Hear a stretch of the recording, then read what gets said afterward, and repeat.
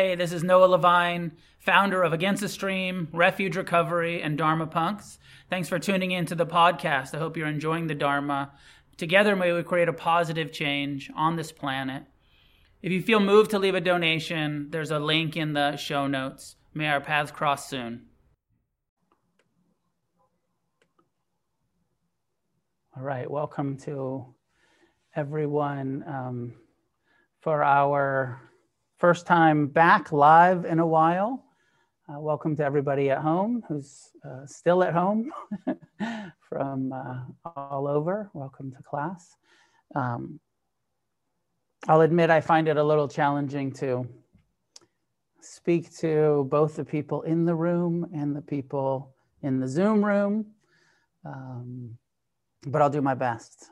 And I did have a couple of oh shit. For our first time back live in a while. Okay. Hey, can I open the window? Or is it too loud? I think it's too loud. Leave it closed. Okay. Yeah. Are you too warm? Is that what's happening? Just for, like, circulation. Yeah. I know. We could, but I think it'll get real cold and real loud real quick. So we'll leave them shut. Yeah, but What was I saying? I did have a couple of months this summer where we did this, where I had people in the room and on Zoom, but it's sort of a new experience. And I think like all of us having, or most of us having gotten used to sitting in front of computers alone, I have to admit, I didn't like it in the beginning. And I was like, oh, this sucks. And I need humans, especially for teaching the Dharma. It's a transmission. Like I need people to like pull the Dharma out of me. I can't do it to a fucking computer. But then I got used to it and I kind of liked it. And I was like, this is awesome. Like I just get to talk to this screen and there's all of these people out there. And when class is over, I can just close my computer. It's great. So I'm having a little bit of transition back, as I think all of us are, right? Like on some level, transitioning back into the world a little bit. You know, at the beginning of the pandemic, I was reflecting a lot and talking about and teaching how as you know, like if you already have a meditation practice, if you've been on Buddhist retreats, we're so fortunate like that we know how to do this. We know how to get quiet. We know how to be alone. Not that it's easy or pleasant, but that we have experience. I know for sure all of my years of practice and all of those silent retreats really prepared me for like, oh, okay, I'm not going out and I'm not seeing people and no physical contact and no eye contact, like all of the same shit we do on retreats. Like, okay, I can do this. But to do it for a year is a long time. And coming out of retreats, when we come out of a silent retreat, we often give a warning of like, you know, be gentle, take it easy. You've been quiet, you've been isolated, you're probably in some level of a altered state that you're not even totally aware of the altered state that you're in. And I feel like that actually now. I feel like slowly reemerging from a slower, more isolated pace of life back to like, okay, now we're here in person and things are, you know, I ate food last night inside a restaurant.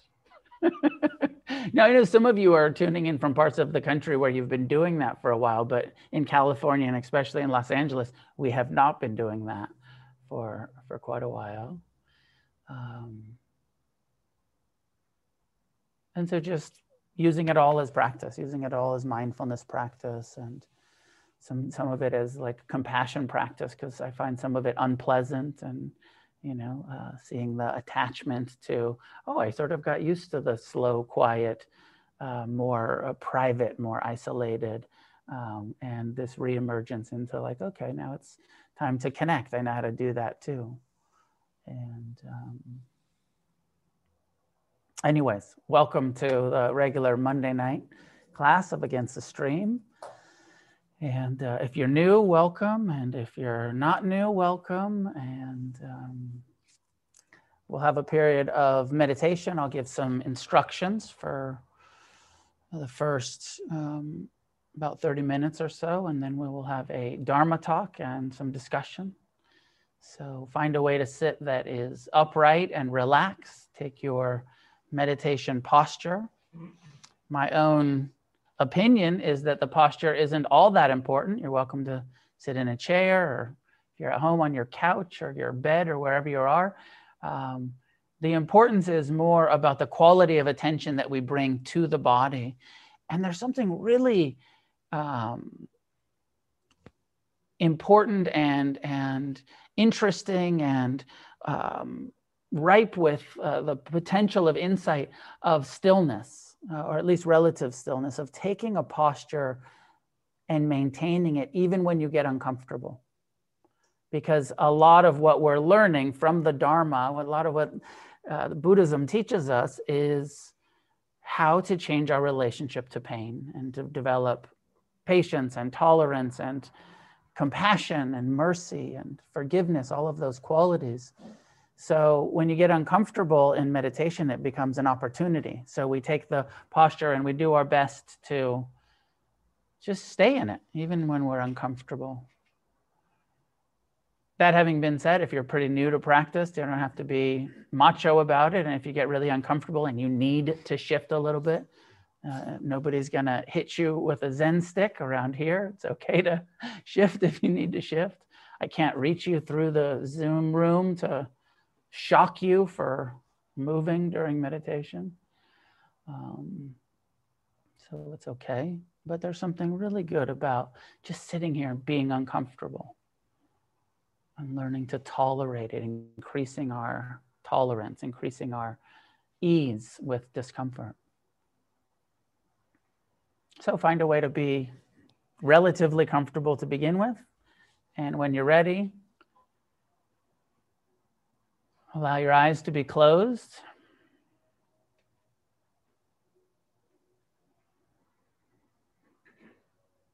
Settling into the posture.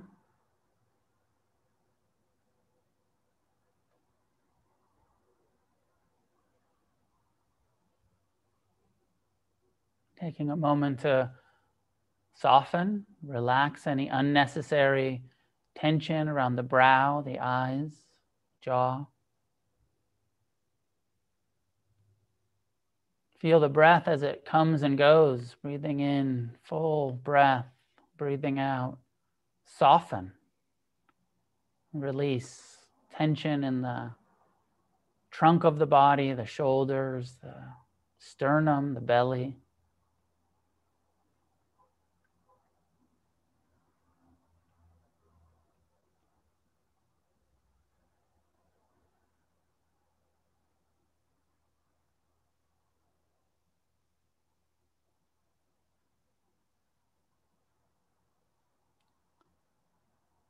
And reminding yourself why you practice. Your intention, your aspiration.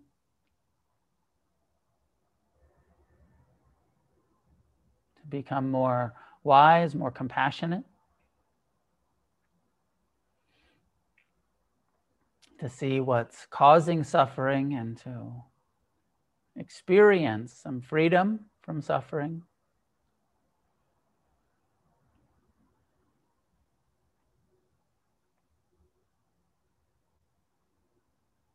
And if it's not already part of your practice, to bring the intention of kindness and acceptance. I encourage you to include that, the intention to be kind, to meet your own body and heart and mind with warmth, with care, friendliness,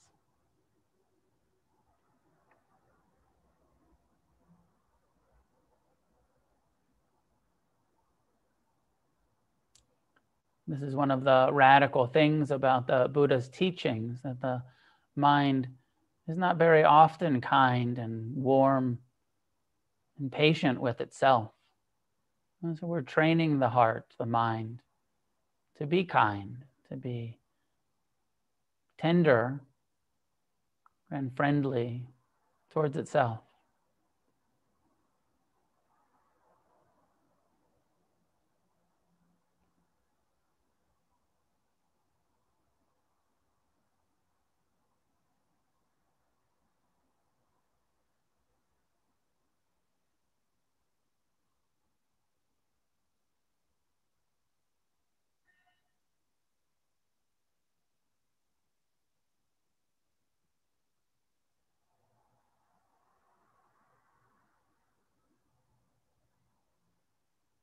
In our human experience, we experience phenomena. We know the world through the sense doors of seeing and hearing, smelling and tasting.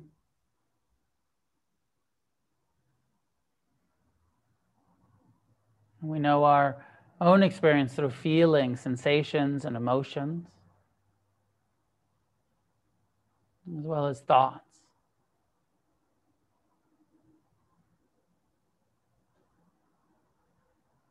Mindfulness is inclusive. The Buddha's teaching of present time, non-judgmental, kind awareness that includes our whole being, nothing outside of our conscious attention. But it's good to begin by anchoring the attention with a chosen object, using the breath or perhaps sound, and letting everything else recede to the background as you just pay attention to the sensation that the breath creates. The Buddha, first foundation of mindfulness, he begins with the encouragement. Breathing in, one knows I'm breathing in. Breathing out, one knows I'm breathing out.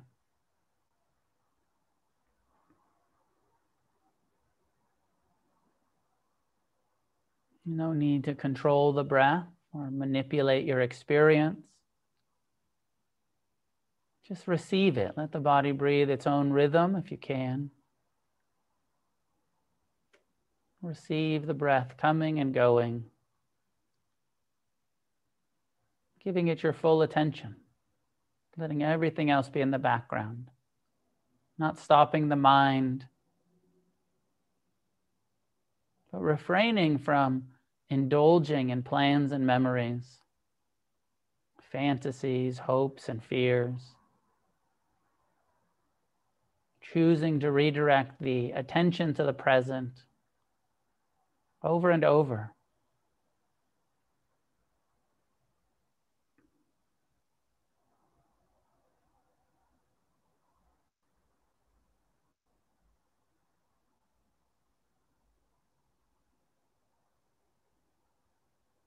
Giving ourselves the gift of our own attention,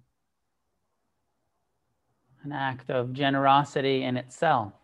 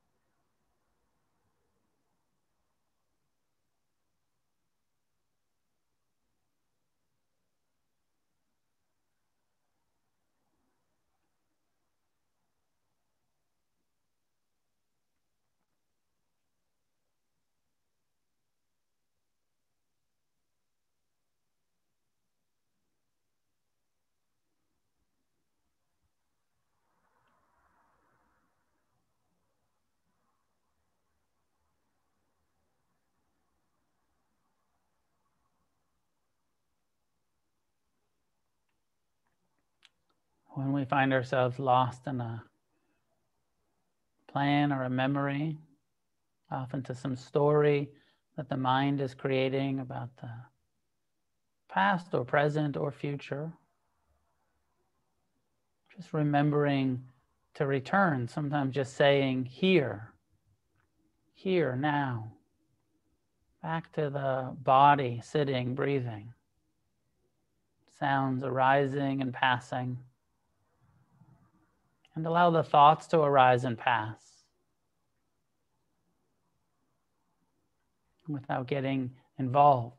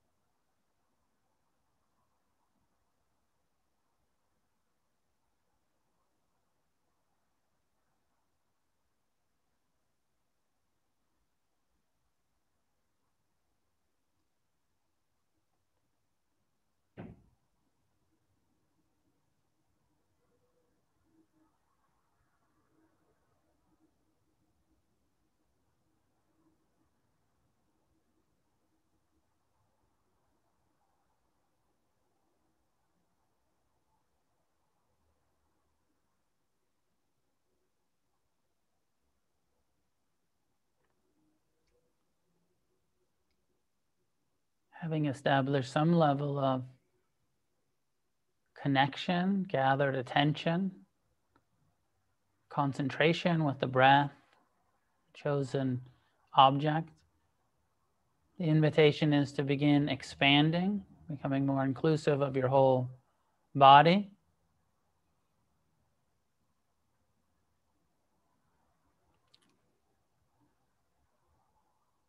Awareness of the posture itself, the contact with the cushion, the chair.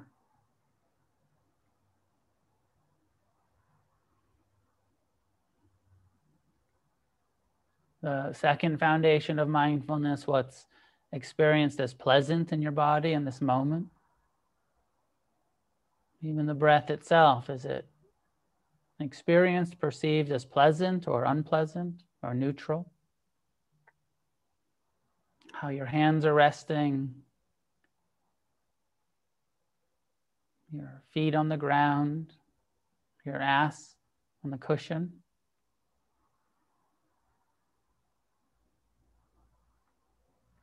Our practice becomes an investigation of what's happening moment to moment and how does it feel.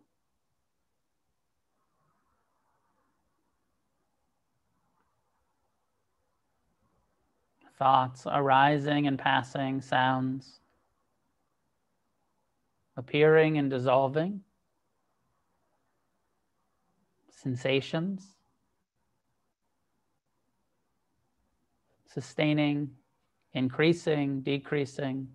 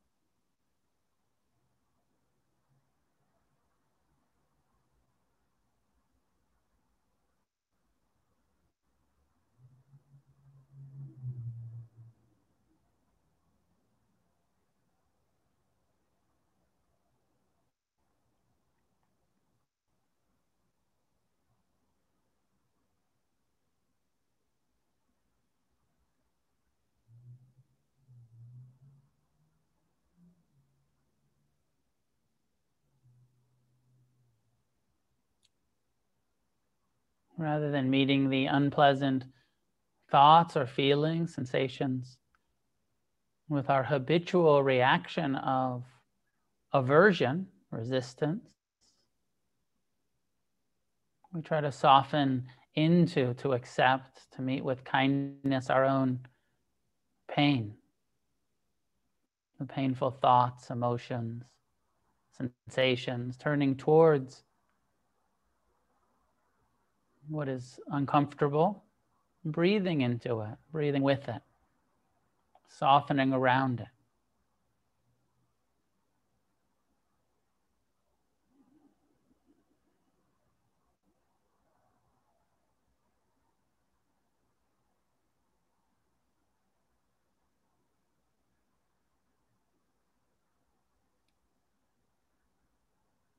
Rather than meeting the pleasant phenomena with a habitual reaction of clinging and craving, inclining the heart, the mind, to letting go, allowing the impermanent nature of each experience to arise, be known by consciousness, and pass.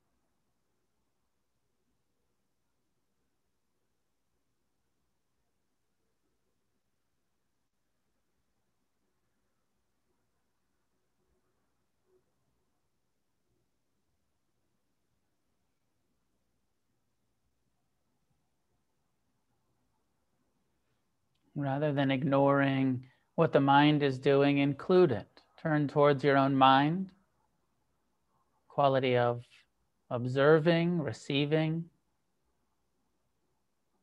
unentangled participation with your own thoughts, emotions, unentangled by not being so identified, so attached, taking it all so personal. Mindfulness has room for all of our hopes and fears to arise and pass.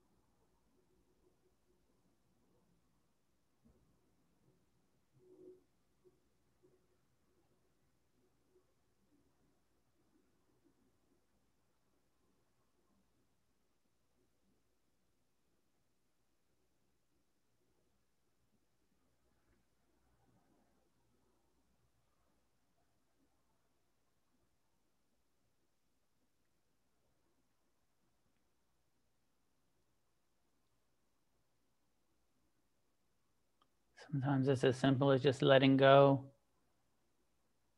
of needing this moment to be any different than it is, needing ourselves to be any different than we are, even our mind. That level of accepting the confused, unskillful tendencies in our mind and our heart, while continuing to encourage, incline to try to be kind, try to be friendly, accepting and forgiving of our own pain, non-attached to our own pleasure.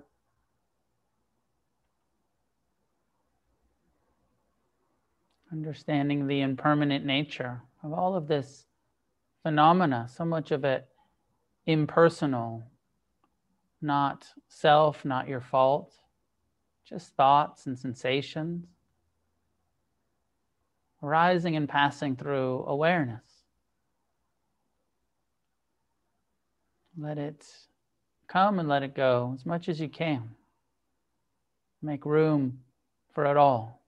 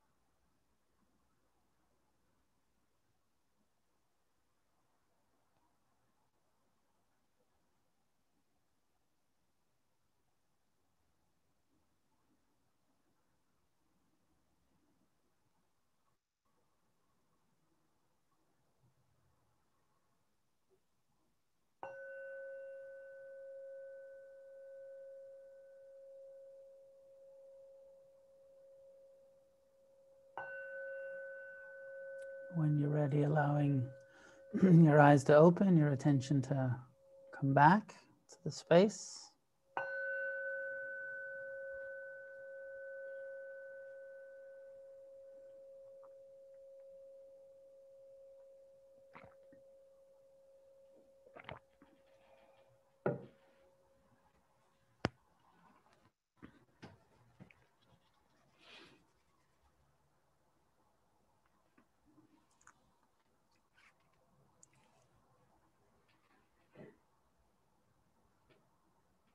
So, good practice to pause for a moment after we've meditated and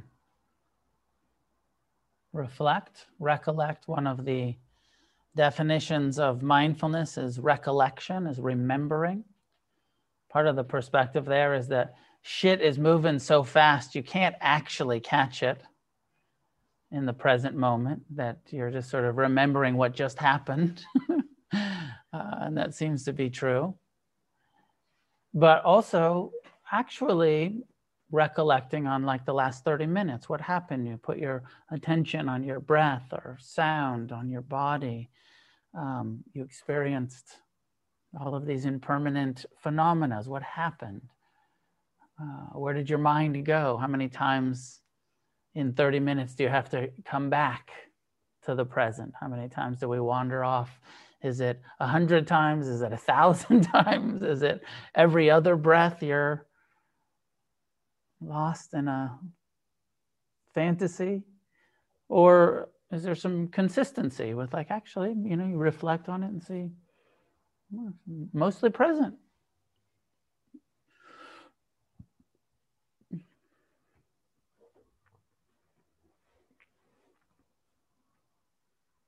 so much important information about our minds, about our attitudes, about our ability to be kind or compassionate or forgiving or patient or tolerant. We get each time we meditate. This is where I'm at right now. Not that tolerant today in this moment, or pretty tolerant, or wasn't being that kind to myself, or actually can see the progress. I'm more kind to my own mind than I used to be. More friendly, more accepting.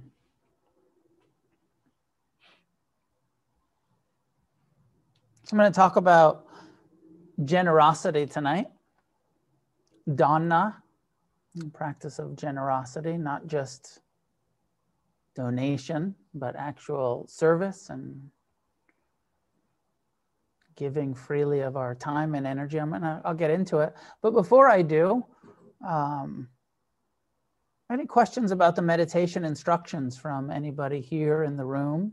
How to be, and is it clear? Is it any questions about how to navigate this present time, non-judgmental, kind, investigative, all-inclusive, non-attached relationship to our own experience? Anybody at home, maybe new, or sometimes you hear this stuff over and over, and then it's years into it, you're like, oh, I'm not just supposed to be paying attention to my breath the whole time.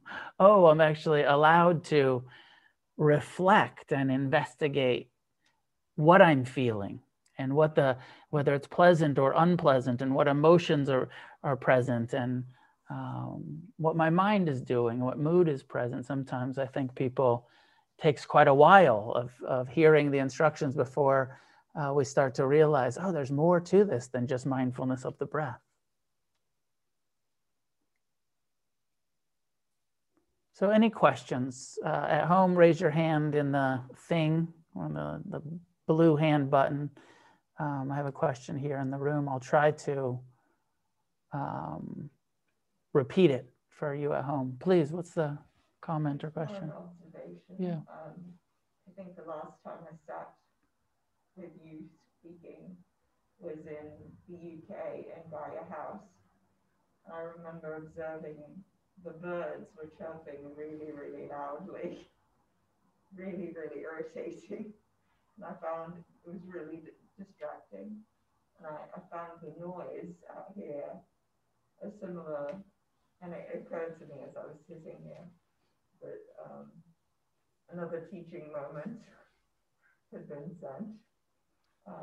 But it just felt weird sort of sitting and trying to sort of come back to the breath and finding that distraction, and how to sort of find a way to tune it out. In the home, it's a lot more controlled.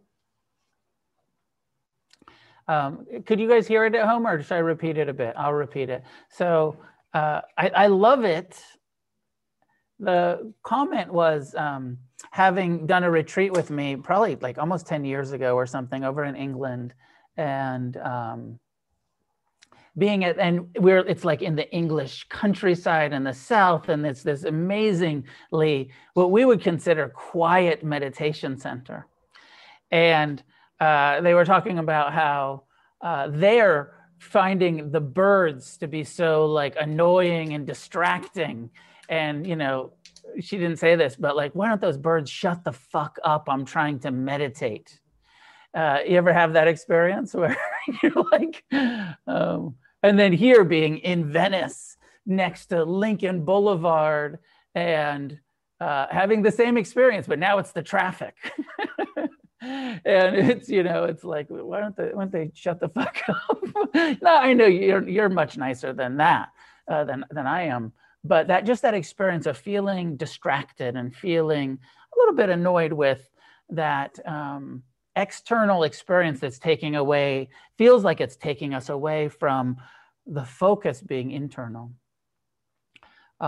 Common experience. And I actually love that you had both experiences, because I think that so often especially in urban environments. I don't know if you have this experience, but I do, where I feel more annoyed by man-made sound than nature sound, as if humans aren't part of nature. Right? As if we're some sort of abomination that doesn't belong, right? And how dare people like be making noise? Like, people are way more annoying than animals to me. Or like I blame them more or something. There's more judgment towards humans, and especially, you know, like cities and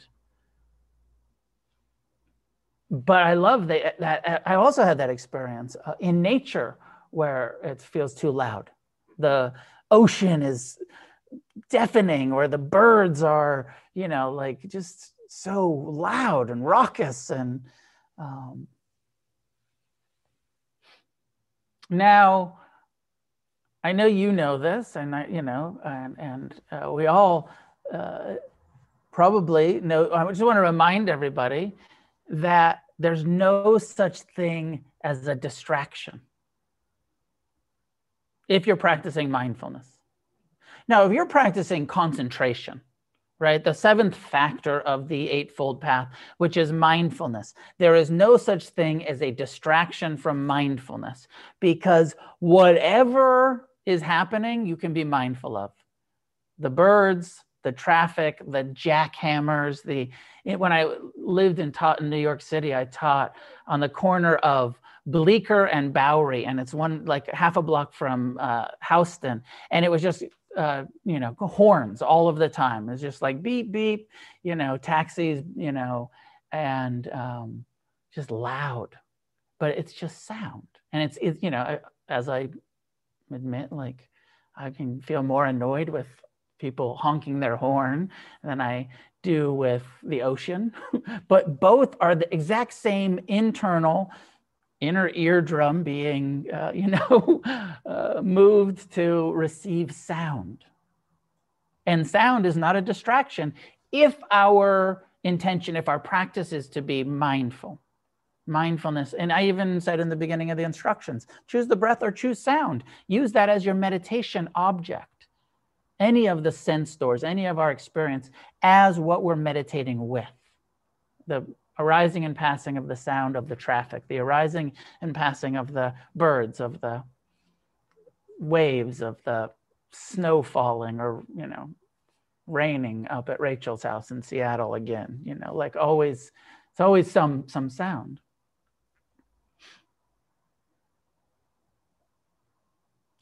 And so I encourage you and all of us to remember that. Now, if you really are trying to get concentrated, then we could, then, you know, if you really want to go like jhana, you know, the term jhana, like the deep concentration, if that's what we're trying to do, then we could say there's a distraction. If your goal is to get so laser focused on the breath, or, you know, where you know, go deep into the wormhole of concentration and you experience some protection from the hindrances and some protection from your own mind, and actually your mind might even disappear and your body might dissolve, and it's really fucking cool and psychedelic. And it's not that useful actually to get that concentrated. Without coming back into the mindfulness where you're learning to be at ease in the midst of samsara, where it's loud all of the time and uncomfortable a lot of the time, and even in nature, it won't shut the fuck up, much less in the city.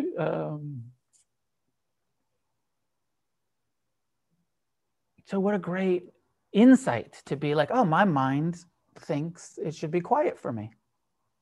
And it has some idea it should be quiet for me to be at peace, where our whole practice is, I want to be at peace in the midst of the birds and the traffic and the argument I'm having with my partner or whatever is happening. I want to learn to hear and see and smell and taste and touch with equanimity, with ease, with non-suffering about the reality that we are embodying, that we are inhabiting. And it's one of the things I fucking love about Buddhism is that it gives us this map of how to live in the world with sirens, with bodies, with nervous systems, with a mind and a heart and not a kind of, you're going to meditate to a point of bliss, but you're going to embody your own pain with compassion. And you're going to embody your own joy with non-attachment. Like, this is the promise of the Dharma. We can learn to not suffer about pleasure or pain. Easier said than done. I know, we all know that. Way easier said than done, but it is the practice, and it's why we have to remind ourselves, I don't need it to be quiet to meditate. I remember the first time I went to Burma and Thailand and India in 1995, and I went and I had this, and I was in my 20s, and I just thought, like, this is going to be amazing. I'm going to go meditate with where Ajahn Chah was, and I'm going to go meditate where Mahasi Sayadaw, and like the lineage. I'm going to go, and it's going to be these peaceful forests, monasteries, and then I got to the monastery in Thailand, and it was fucking loud. And I got to the monastery in Burma, and they were doing construction, and the trucks were driving by with the loudspeakers, and it was fucking loud. And I remember how my mind was blown of, like, I had signed up for a fucking peaceful pilgrimage. I could have stayed in Los Angeles for this shit. But that's why I love the way you framed it of, in that peaceful retreat center, your mind did the same thing. And you're right, it's not the environment, it's our mind's relationship to the environment. And so we're changing our relationship to our minds, into our relationship to sound, to our relationship to sensation, to our relationship to taste and smell and thoughts and feelings. So welcome. Good to see you. Any questions, anybody at home about the instruction? I can jump into the...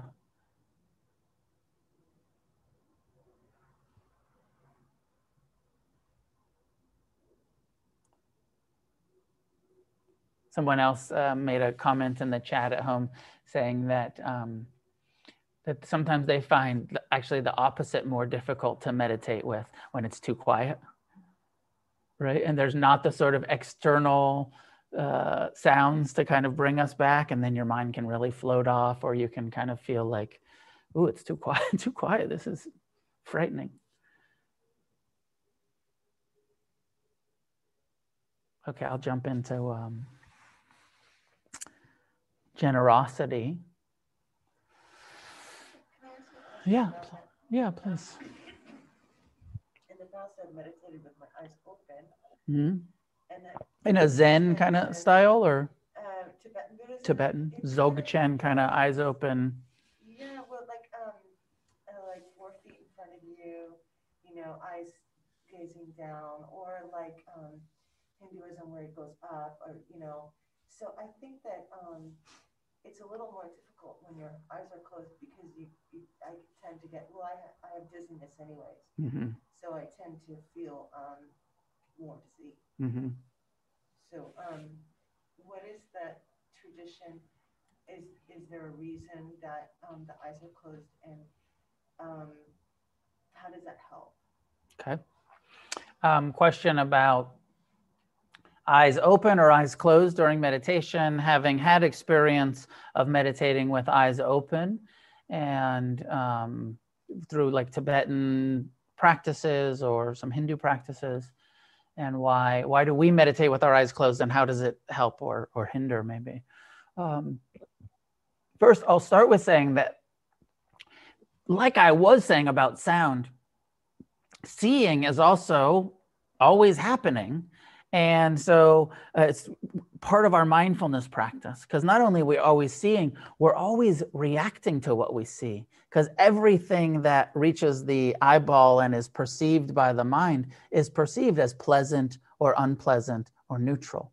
And often there's liking, disliking, clinging, aversion associated with what our experience of seeing is.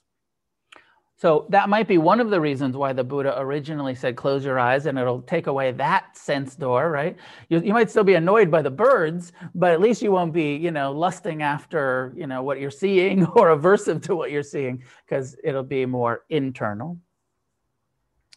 I do believe that it does seem to have been the Buddha's earliest teachings to practice this kind of mindfulness in the formal sense with the eyes closed, in order to train the mind to have that level of consciousness that's not drawn outward. There's something about our biology.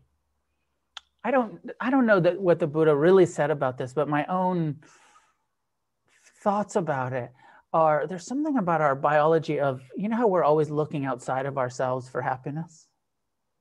Like, we're not, as human beings, we're not very inwardly, we're very self-centered. For sure, and I'm going to talk about that. But we're not very kind of like, I'm just going to look into my own heart for happiness. We're like, sense pleasures, material things. Do I belong? Am I accepted by the, crew? And part of it, I think, is because we have these eyes that we're looking outside. We're looking for danger. We're looking for, sources of pleasure, sources of threats. So there's something about, stop looking outside, look inside. Look in your own heart, look in your own mind. Feel your breath, feel your body without looking for it out there. There is a place when because in the mindfulness instructions, it doesn't say sit down and close your eyes. It just says sit down and bring mindfulness to your body, bring mindfulness to your breath, to the elements, to the parts, to the feeling tones, to the mind. But then later in the suttas, in the early teachings, someone asks the Buddha, what should I do when I feel sleepy when I'm meditating? He says, well, then open your eyes. So it's clear that the early practice was close your eyes, go in, bring your attention, your consciousness, not out there, but in here. And you can almost, even with the eyes closed, there's shape, there's color, there's a sense. Can you get that sense of like, you can almost see your body form, like with your eyes closed, where you can almost like see, oh, my body is like this. I have a head and shoulders and arms and trunk and legs. And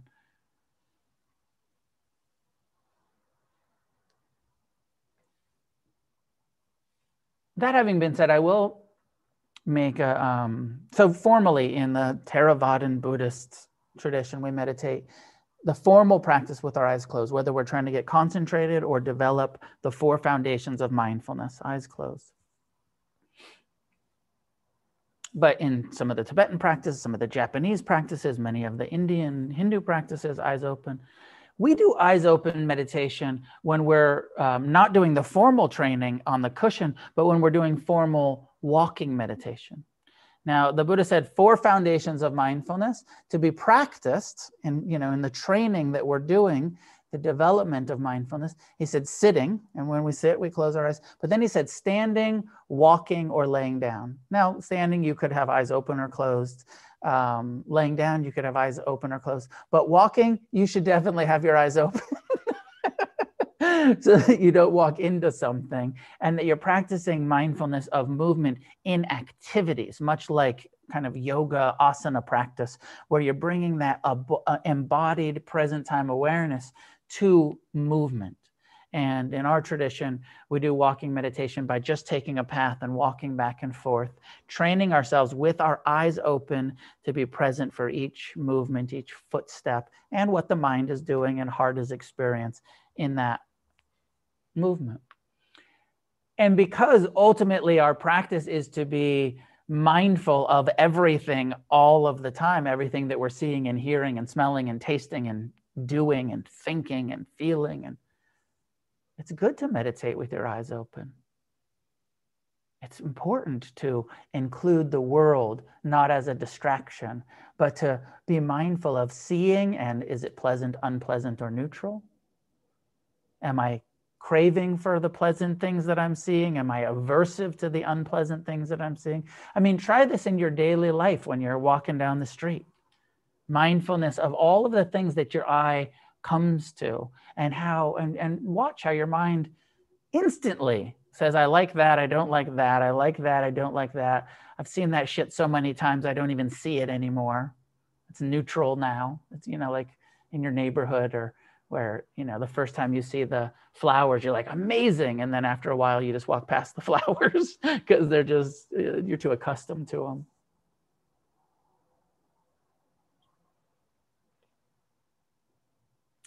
I encourage you and everybody to find your own way with this stuff, and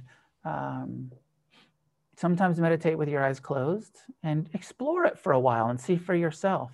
Like do a year or so of like eyes closed practice and see how did it deepen, or how did it affect, or how did it work to do a consistent, ongoing eyes closed practice. And then maybe at some point, those of you who've been meditating with your eyes closed for a really long time, try to practice with your eyes open, even on the cushion. That sort of Zen eyes down, or the Tibetan eyes down, or and definitely all of us, whether eyes open or closed on the cushion, be mindful of what you're seeing when you're seeing it. That is our practice, so much of it.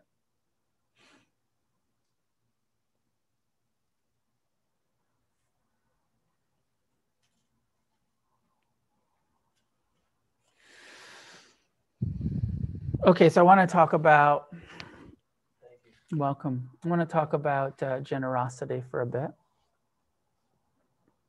It's the next chapter. I'm going through Heart of the Revolution, and it's the next chapter. It's called Give It Up, the Power of Generosity.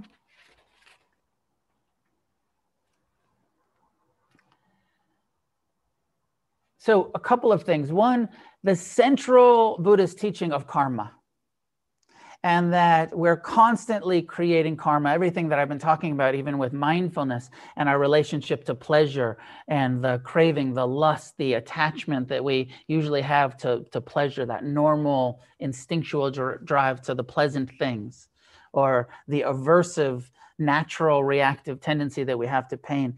When we are in craving and clinging, we're creating karma. When we're in aversion, we're creating karma. When we're in self-centered fear, we're creating karma. All, everything. Karma is intentional actions, intentional thoughts, intentional reactions. The unintentional reactions don't have so much karma, but the more conscious we become, the more ability we have to be intentional.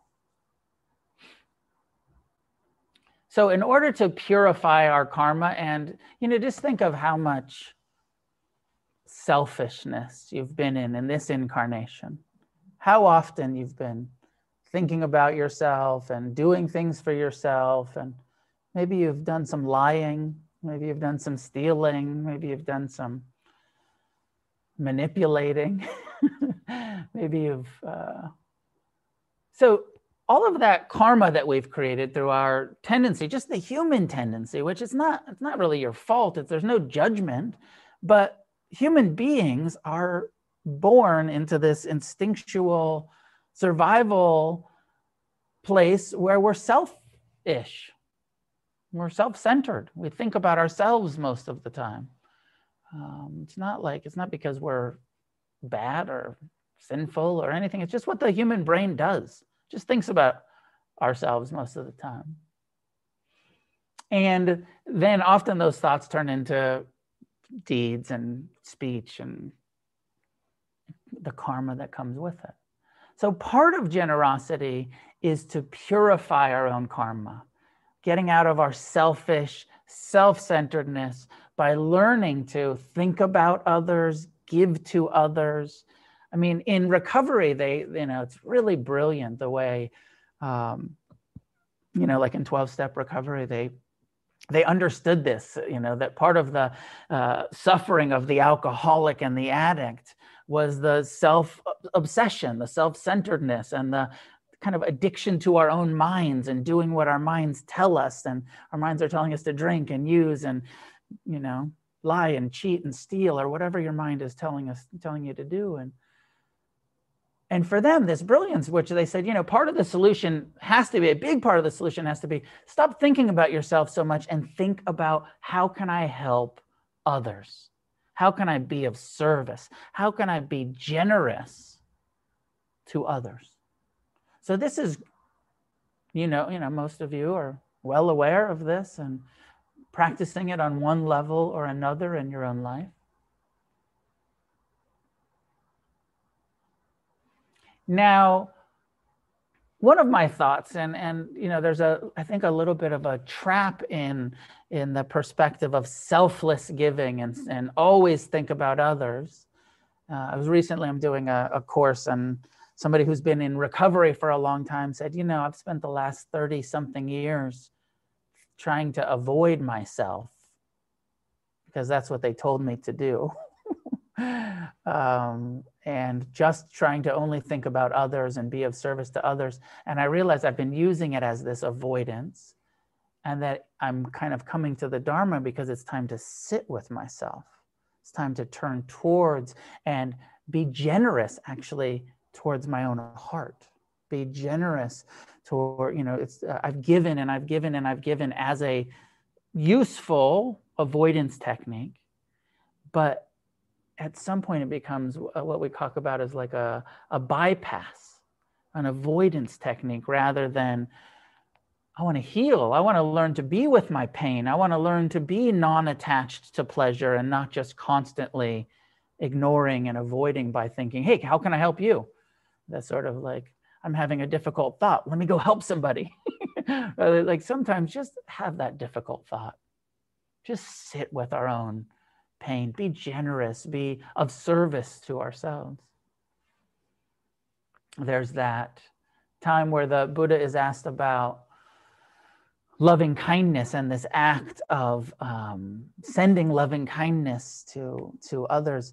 And he says, you know, remember, there's nobody on the planet that's more worthy of your loving kindness than yourself. And I think we can apply that similarly. The flip side of that perspective is that there's nobody on the planet that's less worthy of your kindness than yourself. So with the generosity, yes, give, but remember that you're part of this, that we are part of this, and that we are also worthy of our own generosity. I even, you know, framed the meditation. I don't always, but I did a little bit tonight, of the mindfulness practice, the attention that we're giving ourselves. We close our eyes, we go inward. The attention we're giving ourselves is an act of generosity. Many people, I don't know how many people had this experience tonight, but many people have the feeling of like, is this selfish? Is it selfish to just pay attention to myself? Is it selfish to purify my karma? Even in generosity, there's different kinds of generosity. But because we are purifying our karma, when we're generous, it is good for us. It is creating some merit and some karmic purification for us. And there's a somewhat common feeling of like, ooh, I need to do this completely selflessly without any concern for my own benefit. And that's a very advanced state. And if you're there, sometimes beautiful, but don't worry too much about benefiting from, like, you deserve it. It's okay to be generous. You deserve to get that karma, to get that merit, to get that goodness that comes from giving. You are a worthy recipient of your own generosity to yourself and your own generosity to others.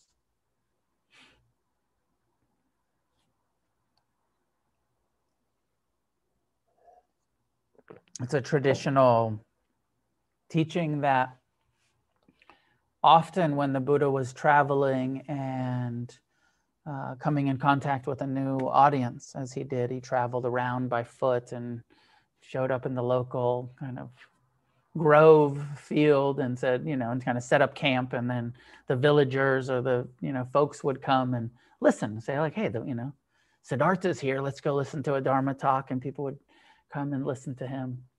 And it said that often he would start with teachings on generosity before giving mindfulness teachings, before talking about the Four Noble Truths, that often his lead teaching was learn to give to each other. In one sutta, it says, if we truly understood the importance of generosity, we would never let a single meal go by where we didn't share some of our food with someone else who was hungry.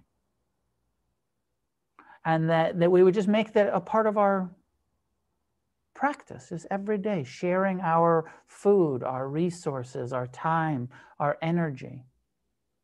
Not, you know, I want to say, like, for sure, in a balanced way, as I already pointed to, there is a such thing as too much of giving beyond your means and giving as a avoidance kind of, but a balanced way of sharing some food.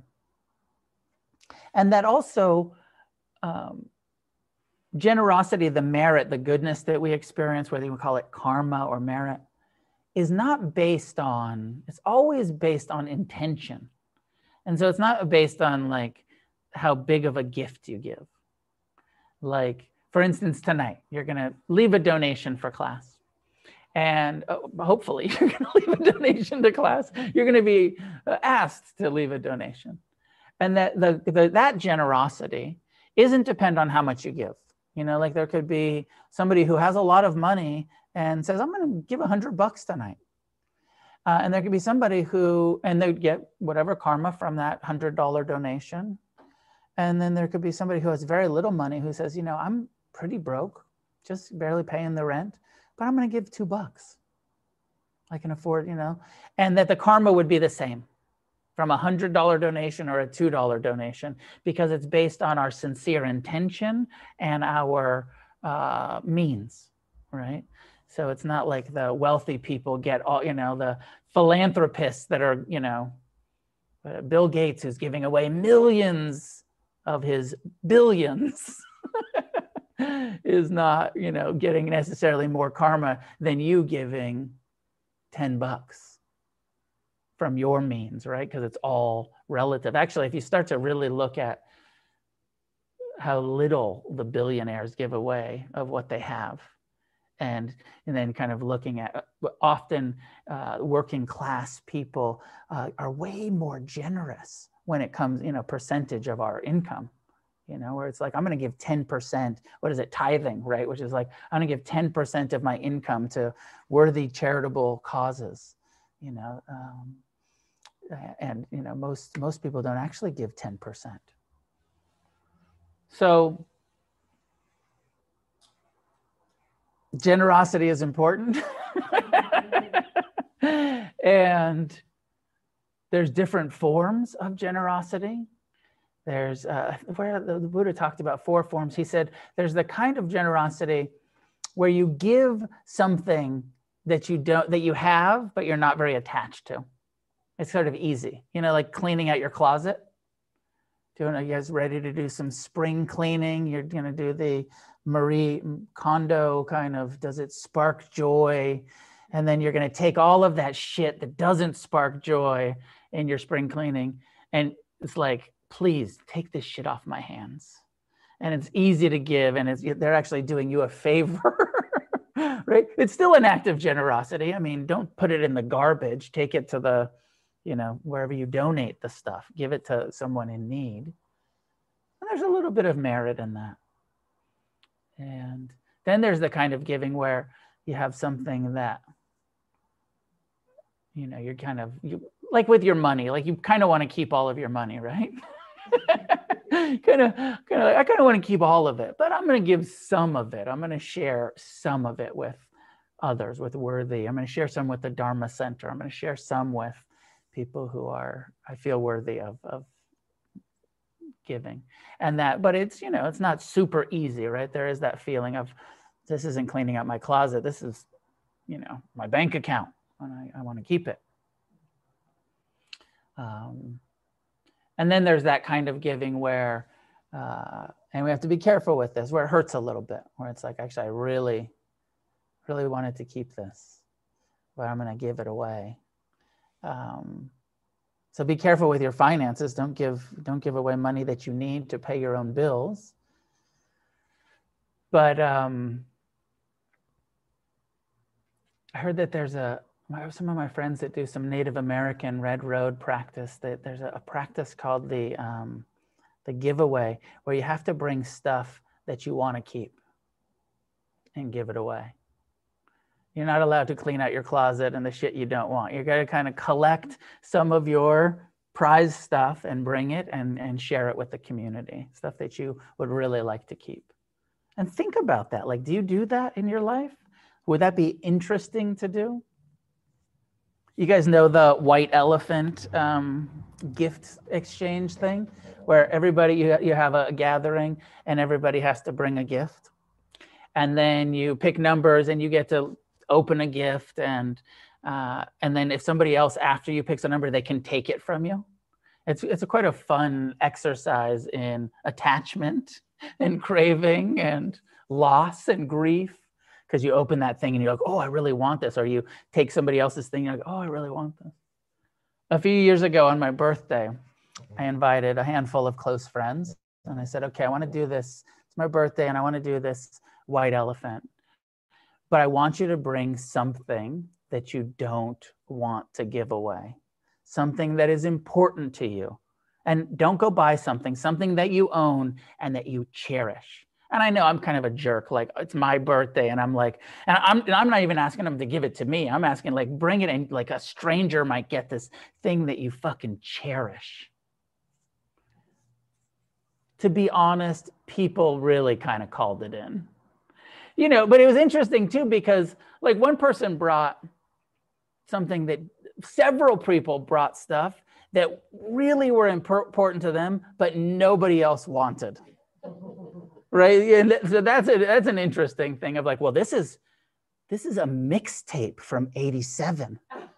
You know, like this was my first punk rock mixtape, and I'm so fucking attached to it, and I'm offering it. And everybody else is like, I have all of that, right? You know, like I don't need your mixtape from '87.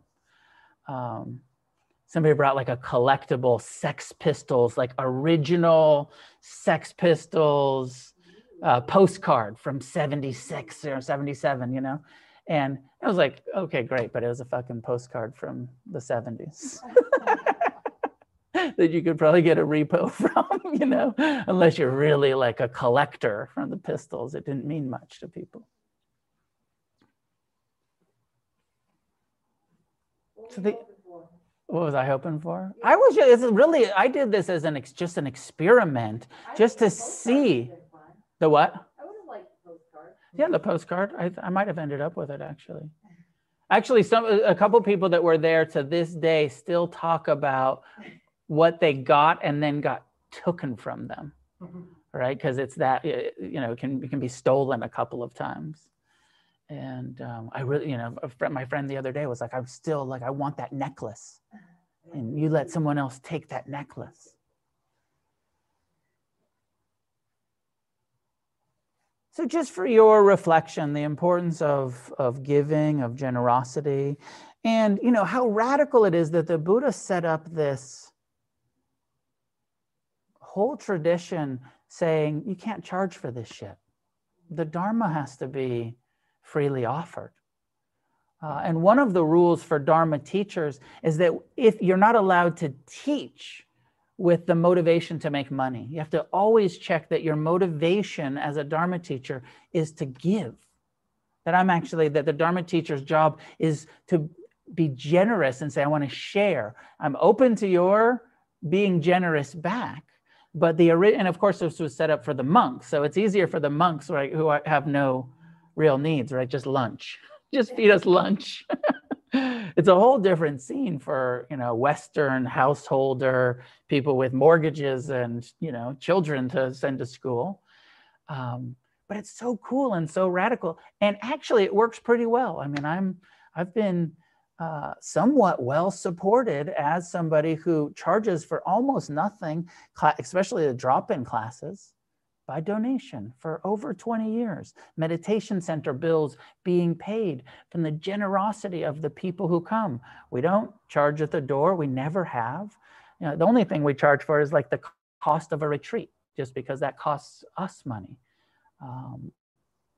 So I think it's so cool and so radical to be a bit outside of the capitalist fee-for-service model and saying, like, we're here to share the Dharma. And if you appreciate it, please support it, right? Please practice generosity. It'll support the Dharma, and it'll also help you break free from some of that clinging that causes us all so much suffering.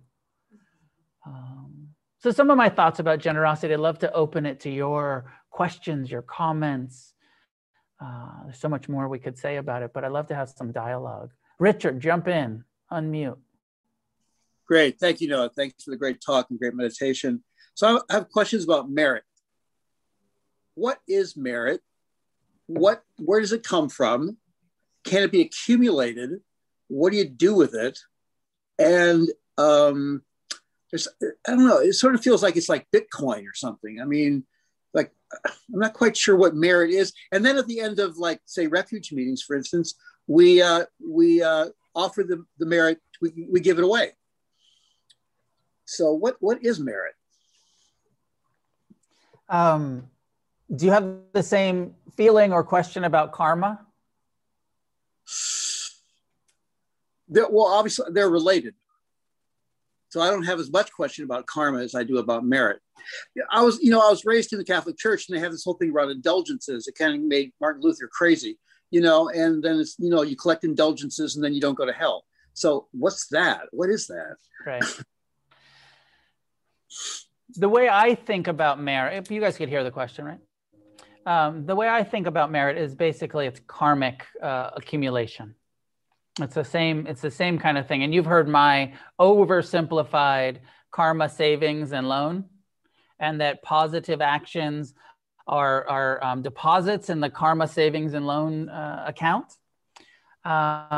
And that, the more like it's merit, the karma that we create, there's a abundance, and that you can choose. It is thought in Buddhism, and both in the Theravada and Mahayana, Vajrayana, that you can also share this. And it's a little mystical or something, but the way that I think about the offering of it is just that another act of whether you're actually able to really share your karma with someone else. Technically, like the equanimity teaching says, everyone is the heir to their own karma, and everyone's happiness or unhappiness will depend upon their karmic actions, not our wishes for them. We could say also not our sharing our merit with them. But because it's easy to get attached to even our spiritual practice, there's something so cool, I think, about practicing and then at the end of practice saying, like, I'm going to share this. I'm going to share. In the way that it's usually said in Theravada is, I'm going to share the blessings. But it's the same thing. May I be a blessing. May I share the blessings of my practice, of my life's energy with all beings. And it's that practice at the end of the refuge meeting or at the end of the meditation class of saying, like, generosity. We don't have to cling to our development here. Let's share it. Let's remember, for the benefit of all beings, I'm trying to wake up. Together, may we create a positive change on this planet, constantly reminding ourselves that we're together, that we're doing something collectively that is good for us, but is also to be of service to create a positive change for others. So I don't know if I answered your question fully of what merit is, but it's something like karma. So that's a good answer, though. I appreciate it. So does merit have to do with, like, the accumulation of positive, or I don't know if there is such positive merit, would lead to good karma, which would lead to a better life here and maybe even hereafter? And then the opposite with negative karma.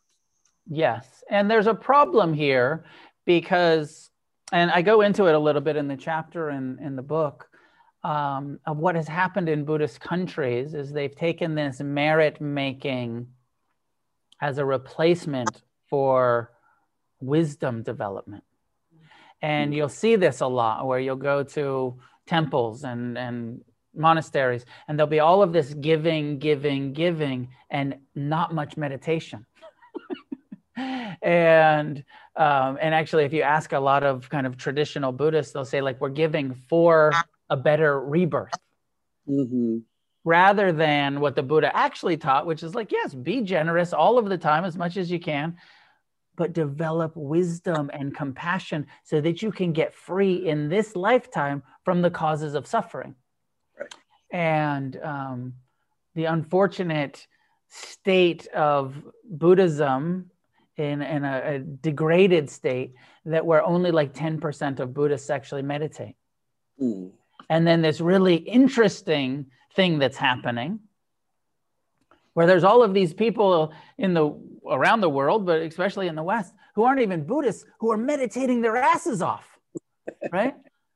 Now, maybe they're not fully developing the 4 foundations and the Brahmaviharas in the way that the Buddha encouraged, but everybody's on that fucking app getting their 10 minutes of meditation, you know, which is great. Millions of people at least opening the door, starting to, and, you know, some percentage of those non-Buddhists who are meditating are going to get serious about their practice at some point, some percentage. Mm-hmm. Hope that helps. That helps. Thanks.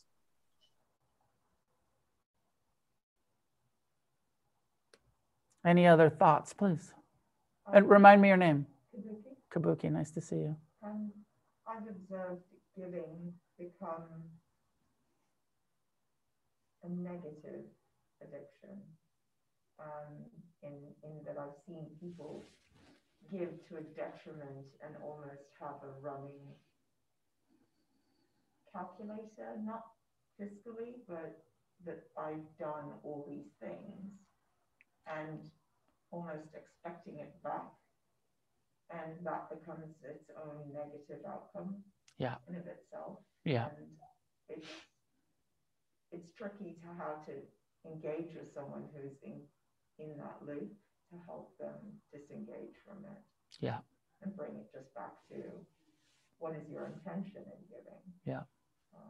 And doing it not because you're expecting something else. Right. I mean, I love that. I'll repeat it a little bit of, she's saying that, you know, witnessing people that kind of get into a negative place where they're giving, but there's so much expectation. And then there's so much suffering when there's a lot of expectation and, hey, I gave to you, like, and of course in relationships, there should be some reciprocal, but especially when you start to wake up to, oh, there's not a lot of reciprocal here, but you keep doing the same thing over and over and expecting like, well, maybe if I give more, they'll finally return it. And then, you know, it's the codependent, it's the enabling, it's the, and it's incredibly common. And it is hard to talk somebody out of that. It's hard to talk people out of any kind of delusions. But of course, the teaching is to, you know, give openly, give without a lot of expectation of return, give for the sake of giving and for the goodness that it does for you. I've more than once encouraged people not to give. I've had people come like to me or who I could tell that they wanted to give because they felt like that would be a way that they'd been accepted in the community, or that it would sort of buy them, maybe it was what Richard was saying, the sort of indulgences. And I could tell that it was coming from a place where they thought they needed to give to be loved. And I've more than once encouraged people at my own detriment to say, you know what, don't give. Like, this will be better for you to be here and not give. This will be better for you to practice receiving. You're good at giving. How about receiving? And, so that's one of the practices to give to people who are always giving, is saying like, actually, your spiritual discipline is to receive, is to accept. Okay, I think that's probably enough for tonight. We're at about time. Good to see everybody. Thanks for coming on Zoom. Although the meditation center is now open, and if you're local, you're welcome to come down. If you're interested in coming down, people are masked up. I'm not, because I'm speaking. The center is super clean and sanitized, all that stuff. So feels like a safe place. And there's only about 10 people in the room. There's plenty of space to come and social distance if you want to come practice. I will continue to do Zoom for all of you who aren't local, or the people who are local who aren't ready to be in person. And I'll do both, probably forever, but we'll see. But we'll see. Please offer a donation. The link online is there in the chat. Suggested donation is $15. Everybody's welcome to be here regardless of ability to give. If you're here and you have cash, you can put it in the begging bowl over there. Or you could just maybe Venmo if you don't have cash and you'd like to do it. The Venmo's written down on the desk over there. And I also have a bunch of merch. I set up a store here at Against the Stream, so I've got hats and t-shirts and sweatshirts, all the stuff that's available on the Against the Stream website you can get here in person. And as it is our practice to be generous with our energy, time, may any goodness that may have been developed through our practice and discussion of the Buddha's Dharma be shared outward in all directions with all beings. May each one of us awaken in this lifetime, and together may we create a positive change on this planet. Thanks for tuning in to the podcast. This is Noah Levine, founder of Against the Stream and Refuge Recovery. If you feel moved to leave a donation, there's a link in the show notes.